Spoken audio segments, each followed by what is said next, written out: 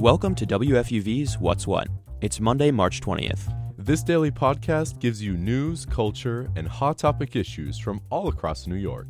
And includes features and interviews exclusively from the WFUV newsroom. I'm David Escobar. And I'm Jay Doherty. And here are today's headlines. Donald Trump says he'll be arrested this week in Manhattan over his connection to a hush money scheme involving adult film actress Stormy Daniels. The former president is calling on his supporters to protest the arrest. So, New York City officials are putting security plans in place ahead of a potential indictment. Manhattan District Attorney Alvin Bragg told his staff that the office won't be intimidated as it nears a decision on charging the former president. Safety plans include closing down several streets around the Manhattan Criminal Courthouse and blocking other sections with large trucks. Batteries used to power e-bikes have caused hundreds of fires in New York City over the past few years. Just this month, the batteries caused 2 fires, one of which was deadly. It's a big problem, Jay, and today the mayor signed off on a package of bills he says will do something about it. Faulty versions of these e-bikes and e-scooters and illegal electric mopeds are being leased, rented, and sold to New Yorkers. Many of these devices do not meet the basic safety standards and contain uncertified lithium-ion batteries. That's the heart of this problem. Part of this new package requires all New York City e-bikes to have an official safety seal of approval. That's because some stores sell e-bikes with uninspected lithium-ion batteries.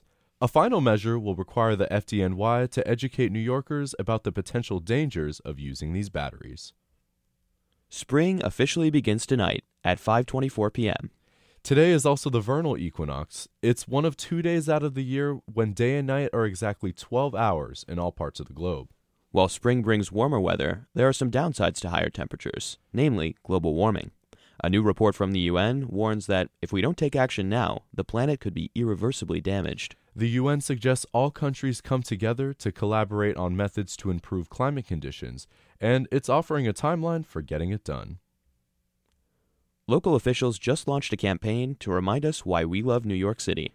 The We Love NYC campaign might be new, but its slogan might ring a bell with some New Yorkers. That's because it was adapted from the 70s-era slogan, I Heart NYC. The 70s campaign came while the city was dealing with a financial crisis. Officials say the new campaign and its nostalgic slogan will encourage New Yorkers to volunteer to help bring the city together. The city plans to use everything from Broadway stars to billboards to spread this new message. The campaign kicks off today as Mayor Adams and Governor Hochul join city officials in Midtown. The Sweet 16 for men's March Madness is all set. What began as 68 teams has been narrowed down to 16, all just 4 wins away from claiming the national title. Being a Sweet 16 team is familiar for schools like Houston and UCLA, but analysts consider this position uncharted territory for schools like Princeton and Florida Atlantic University.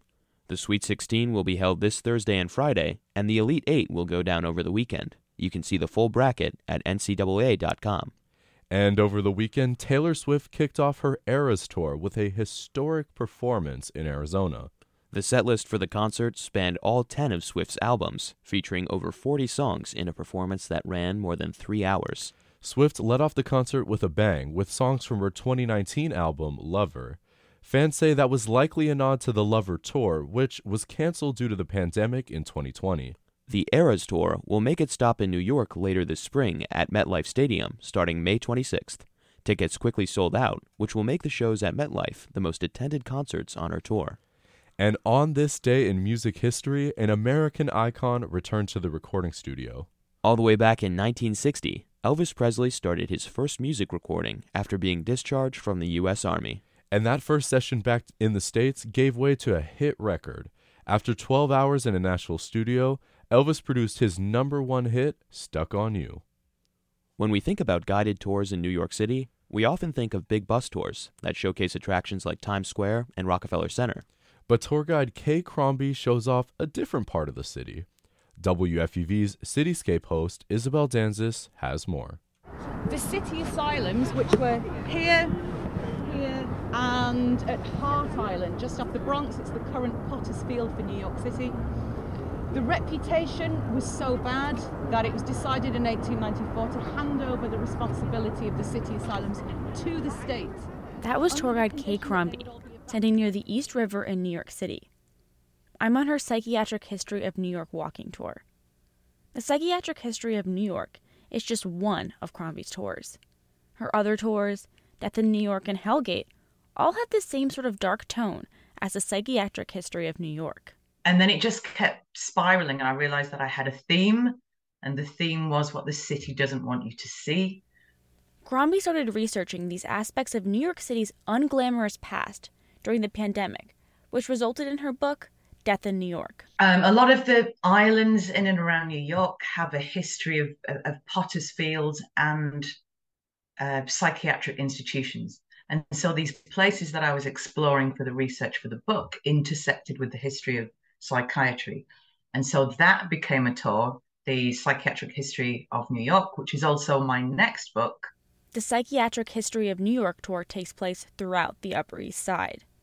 But Crombie begins by the East River, where everyone on the tour can look out and see the deserted islands that used to be home to psychiatric hospitals. New York is a very compact city. I think you can still see and feel remnants of the past in close proximity.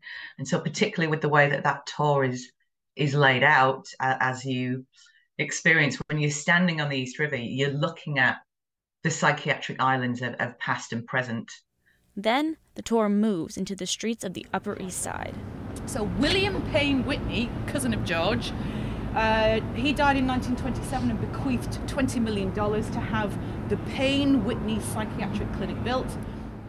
The neighborhood has a complex history with psychiatric care, and Crombie connects the dots between that past and other contemporary and sometimes controversial medical practices.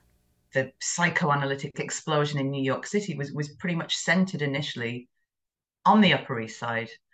And that led me down other avenues of the pharmaceutical industry and the corruption within the pharmaceutical industry, and also prescription addiction, and it bled into deinstitutionalization. And I realized I could tell these stories at different points within a walking distance. Crombie says that educating people about these lesser-known aspects of New York City is important because it's important to her. I think it's just a selfish thing. It's important to me. It's it's the things that I gravitate towards rather than general interest. And they're far more exciting because ultimately you're exploring the forbidden. Crombie says she's drawn to the darker aspects of history and finds that many people on her tours are too. Good history is like listening to great gossip. And it's those darker aspects that me and many other people are drawn to, simply because they're not at the forefront of presentation. You have to dig a little deeper to find the more interesting aspects of history. And because of the gossip element of history, Crombie says she tries to sprinkle in historical tidbits about celebrities in her tours whenever she can. But by the 1930s, this was seen as the upscale alternative to Bellevue.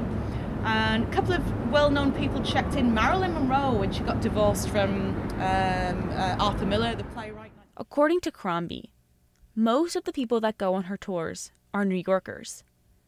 She says that since her tours are so niche, they help people connect with the city in a new way and show them a side they haven't experienced before. For WFUV News, I'm Isabel Danzis. That was WFUV's Isabel Danzis talking about the dark tours of New York. It's part of our long-running program Cityscape, which aims to encapsulate the people, places, and vibes of New York City. And that's our show for today. I'm Jay Doherty. And I'm David Escobar. Check back with us tomorrow after 3 o'clock for more news, music, culture, and sports. And tell your friends so they can find WFUV's What's What at WFUVnews.org and wherever you get your podcasts.